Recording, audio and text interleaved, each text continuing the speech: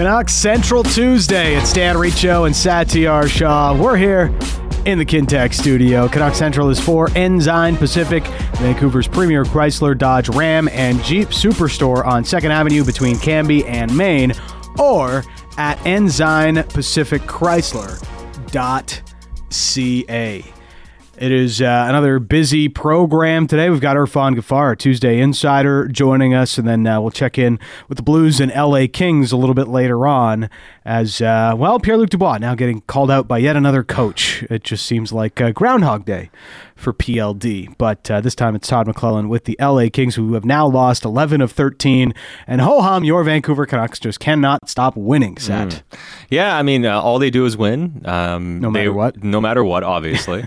But also, they were so unbothered against the Blackhawks. Yes. I know some people were somewhat stressed about some of the chances they gave up, but it was literally 2 or 3 chances the whole game. And they were mostly on the power play, I guess, for Chicago. It was a Blackwell break in the third. Yeah. That was a good chance. And outside of that, it really wasn't. And I mean, Chicago was working hard. They were giving it everything they could.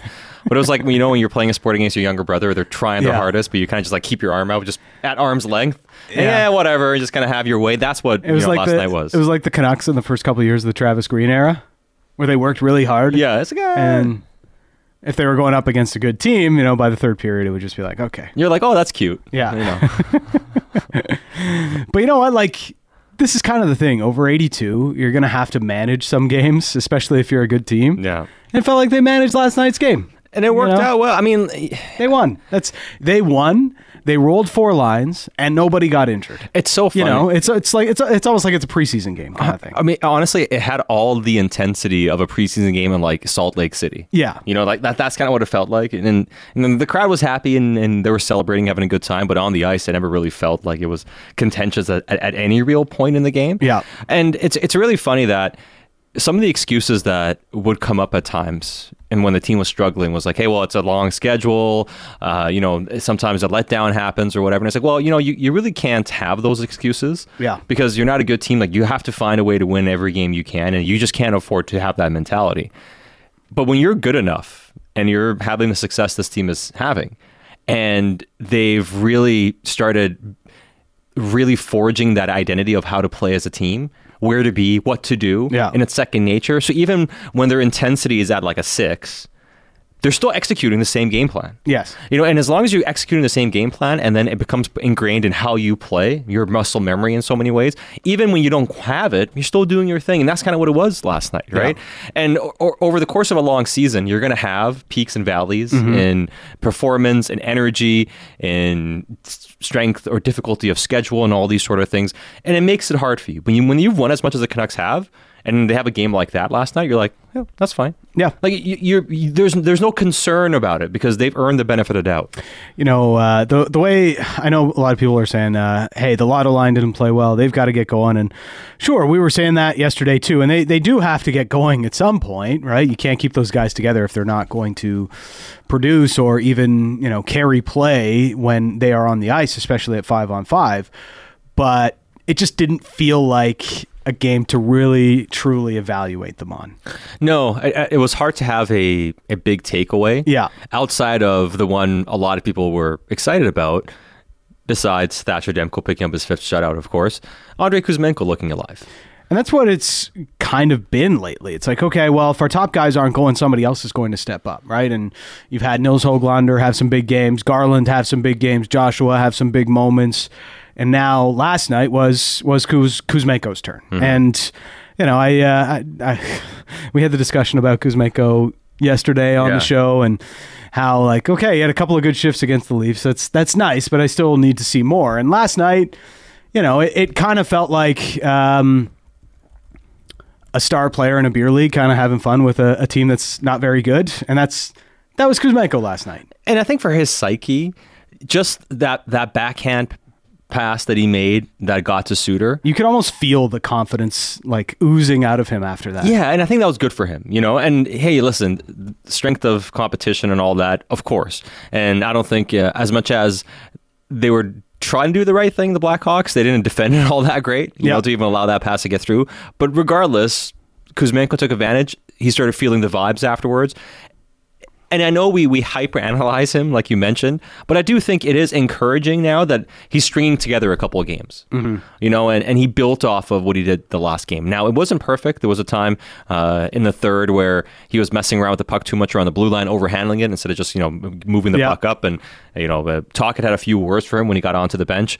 So it's still not perfect there for him, but I do think there's an earnest effort for him to do the right things. I think he's buying into doing what's necessary. And the fact that he had some real confident moments and had a bottom line result by impacting the game, I think bodes well for him right now. And, you could kind of tell how worried Rick Tocchet was about losing that game when he's putting Kuzmenko out there in the last couple minutes with a lead, which is something we really haven't seen at all this season.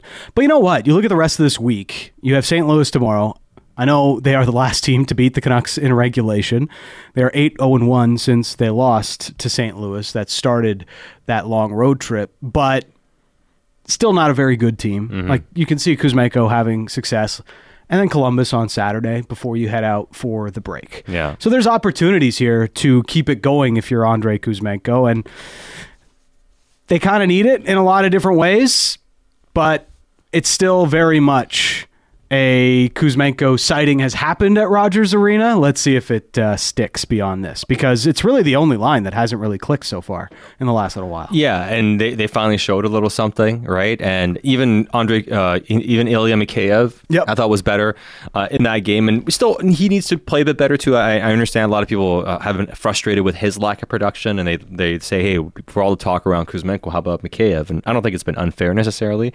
I do think he does a lot of positives. I think his return to the PKs really helped, as we outlined before too yesterday on the show.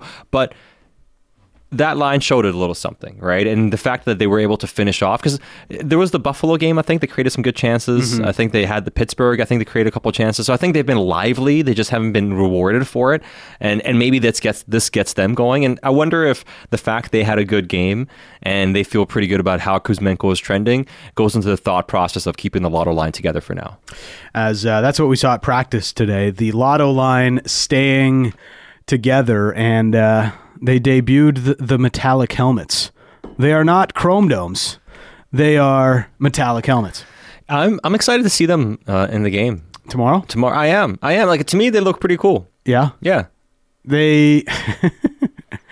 they look nice in the pictures. Sure. Yeah, they look cool. I like it. It's fine. Try something different. I'm more of a matte black helmet guy. Yeah, everyone wants to be Batman. I get it. I do think matte blue would have looked good, too. Matte blue, hey? Yeah. Go full matte. Producer Josh Elliott will. Full matte? I don't know. Now, JT Miller had a pretty good line about it. And it was the most Miller answer of all time. Like, I don't think I could have predicted Miller saying anything different when asked about how he feels about the metallic blue helmets. Yeah. They're shiny.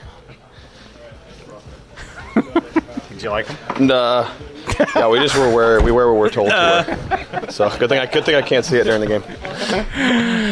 Good thing you can't see them in the game. What do you mean? Like, all your teammates are going to be wearing them. Yeah, I don't understand. But you're not going to be looking at anybody? Batch did follow up with him and said that. He was like, well, all your teammates are going to be wearing them. And he was like, it's fine. It's fine. It's whatever. Whatever. I will say, I'd love to see the Canucks wear these helmets with their away whites. Not like, don't just wear them with your home blue. Do the color glash. Wear it with the white away whites, and you have the blue helmet. Like, some teams have started doing this. I know the Hurricanes do. I don't mind doing it. Yeah, do it. Where they have the white and they have a red helmet. So I don't understand why if you're wearing a white jersey, the helmet has to be white. I don't disagree with that. I think that's cool. I think it's a cool. color pop. I think the color looks good. I think the color pops, and I want to see what it looks like in a game, because maybe I'll watch. I'm like, okay, this doesn't look really good, but off the top, I'm like, you know what, that could be cool. Like, it's a nice color. It really is a nice color. It looks better than LA and Vegas. Yeah, at least that's the bar. Yeah, like honestly, I feel like I'm watching like a futuristic, like Tron or something, when I'm watching the LA Kings wear that helmet. There's a lot of things that look better than the Vegas Golden Knights and the LA Kings right now. Bruce Cassidy called the Vegas Golden Knights a beer league team last night. Beer league team, yeah. That's about I know Tocchet called the Canucks soft after he did, but he didn't. but he kind of did. He called them soft after that first Philly game early on in the season. And now you have Bruce Cassidy being like, we're playing like a beer league team.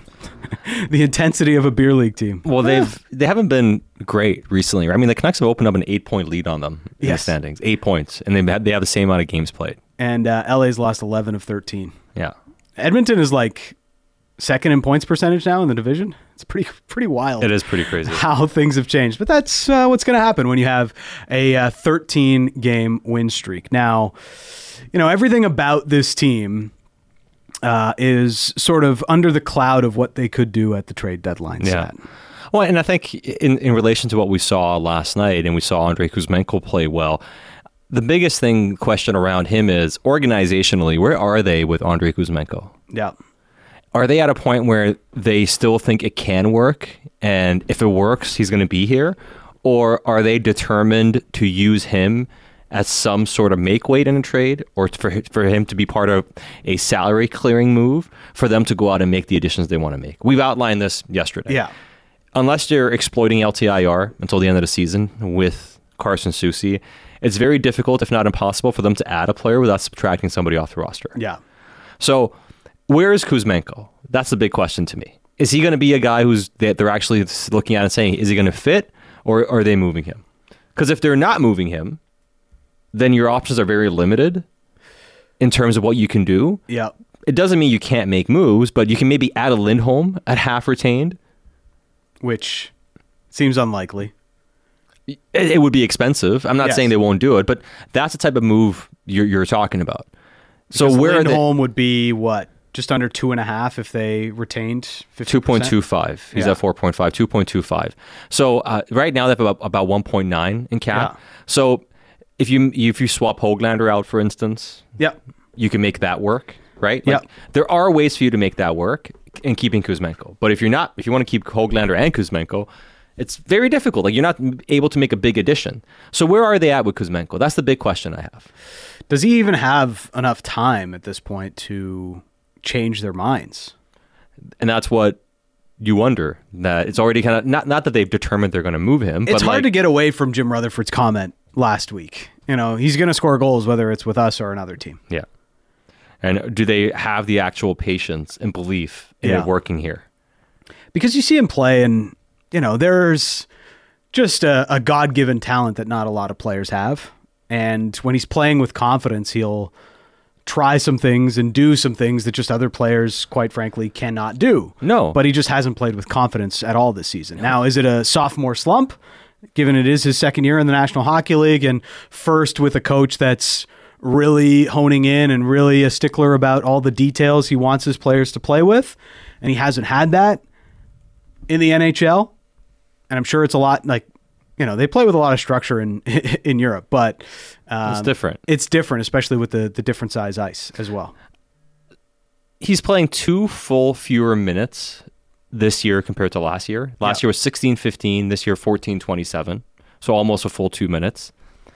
But with all the struggles, shooting 13% versus 27.3%, healthy scratches and everything, he has 8 goals and 13 assists for 21 points in 41 games, which would put him on pace for 16 goals and 42 points. Now, that's not $5.5 million production. No. But this is essentially rock bottom for him as a player, the lowest of the low points, and we're still talking about he's at a half a point per game. Yeah. That, to your point, he's still a very talented hockey player. There's something there very clearly that when it clicks and if he can figure some stuff out, he's going to score a lot of points. And I think Rutherford is absolutely right. It's just, is he actually, do they feel like it can work with the coach too? And if you don't think that's going to work, you kind of have to move on before it's too late. But what they're trying to figure out, and maybe what they've already decided, is this a player we can win with, or is this a guy that can score goals on a team that's, bottom half of the standings, right? Or a guy that can score goals during the season, but in the playoffs, hard to trust because games are so tight. Any little mistake will get microscoped, and that's a problem. As long as Kuzmenko's here, when you look at the possibility of Jake Gensel, and this is like, honestly, this trade market right now, and it might be slim. It might be one thing that's working in Andrei Kuzmenko's favor is just how thin this trade market is right now. They don't have a ton of options when they're looking at the trade market. Certainly not obvious options. But if you think of a Gensel deal, they've probably got to move out Andrei Kuzmenko in order to acquire a Jake Gensel. Lindholm, somewhat possible without moving out salary, but that's also dependent on Calgary's willingness to retain for the rest of this season. Tanev, Hanifin, Tarasenko, Henrique, Anthony Mantha is an unrestricted free agent. It's bleak out there with the options you have as far as rentals go. Now, maybe Pavel Buchnevich is somebody that could be interesting. We'll talk to Matthew DeFranks a little bit later on in the show. He's with the St. Louis Blues. That's a player we've talked about. But you look at this trade market, I feel like I'm on the beach with one of those like treasure finder things, and I'm like, I keep looking, and I'm not finding anything. When is this thing going to start beeping? It doesn't work. And it's like you go over the same rock again. It's Yes. like I swear I looked at this, but let me just double check again.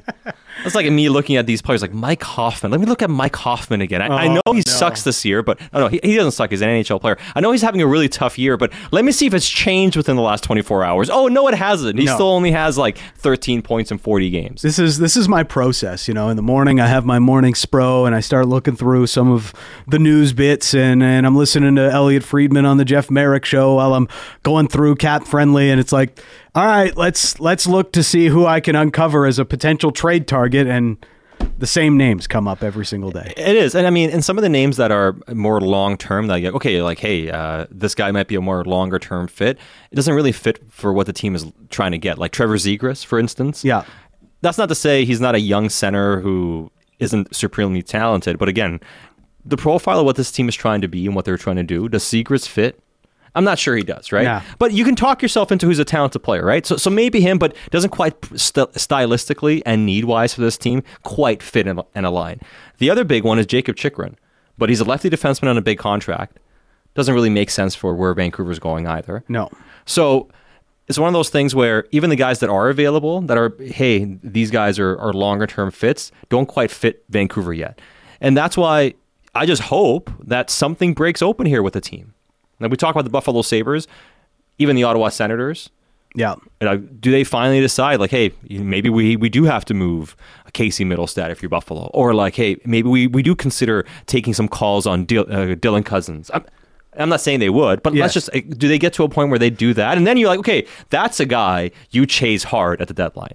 But until this point, and we're sitting here now January 23rd, no such player that has a long-term outlook is available that fits what Vancouver's looking for. No, and look, in fairness, we didn't know Philip Hronek was going to be available last year, and then the Canucks came out of nowhere and made that trade using the pick that they got from the Bo Horvat deal with the New York Islanders.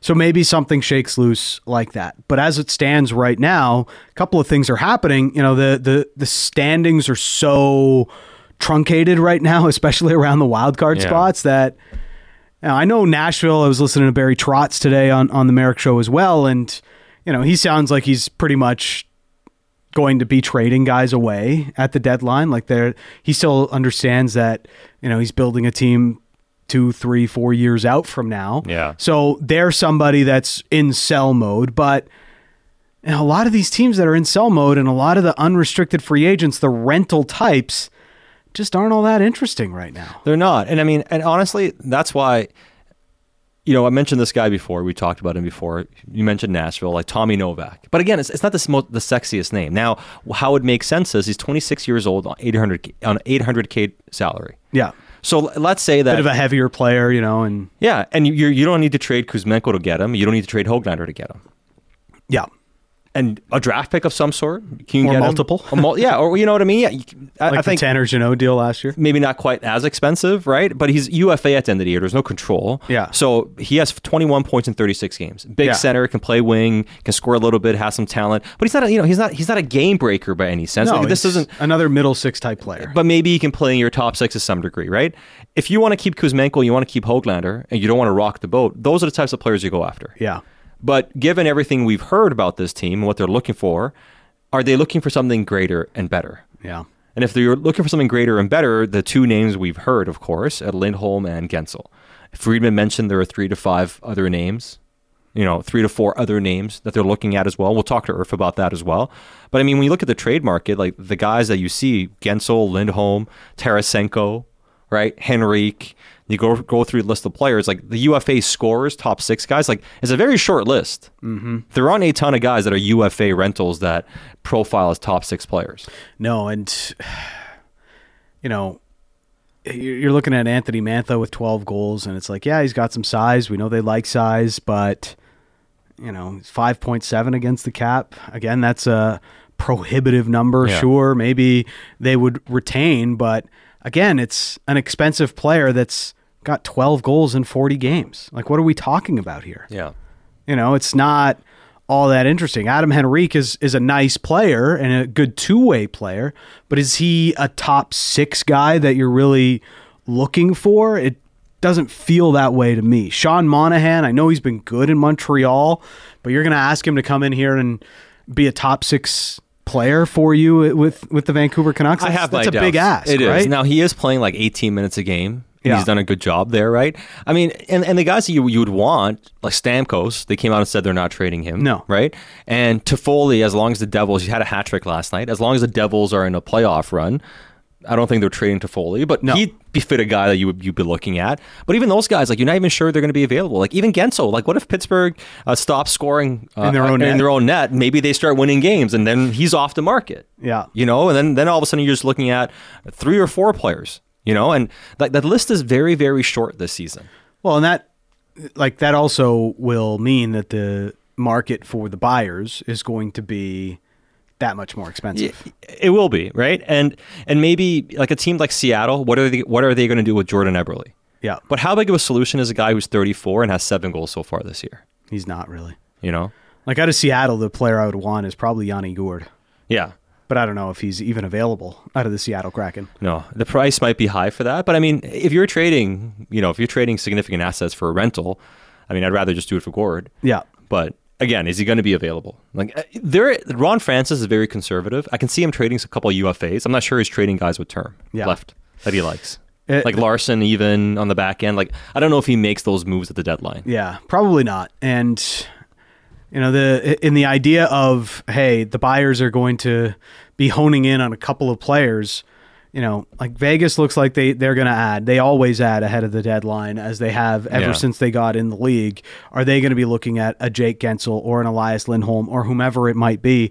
When the fact that there is only a couple of real standout players at the deadline this year does hurt the Canucks, as they try to get something done that maybe isn't too expensive, but also helps them get a little bit closer to being a top-end talent team. Exactly. And I see the text about, Boone Jenner, even Ryan O'Reilly, and even some other players too that have term, like Alex Tuck.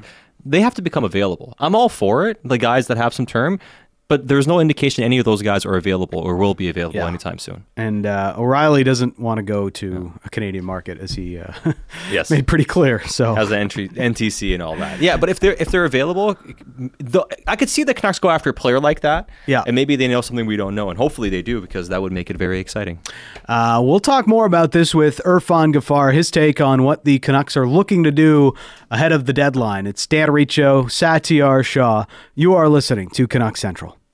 Hitting the most important topics for Vancouver sports fans. The People's Show with Vic Nazar. Subscribe and download the show on Apple, Spotify, or wherever you get your podcasts.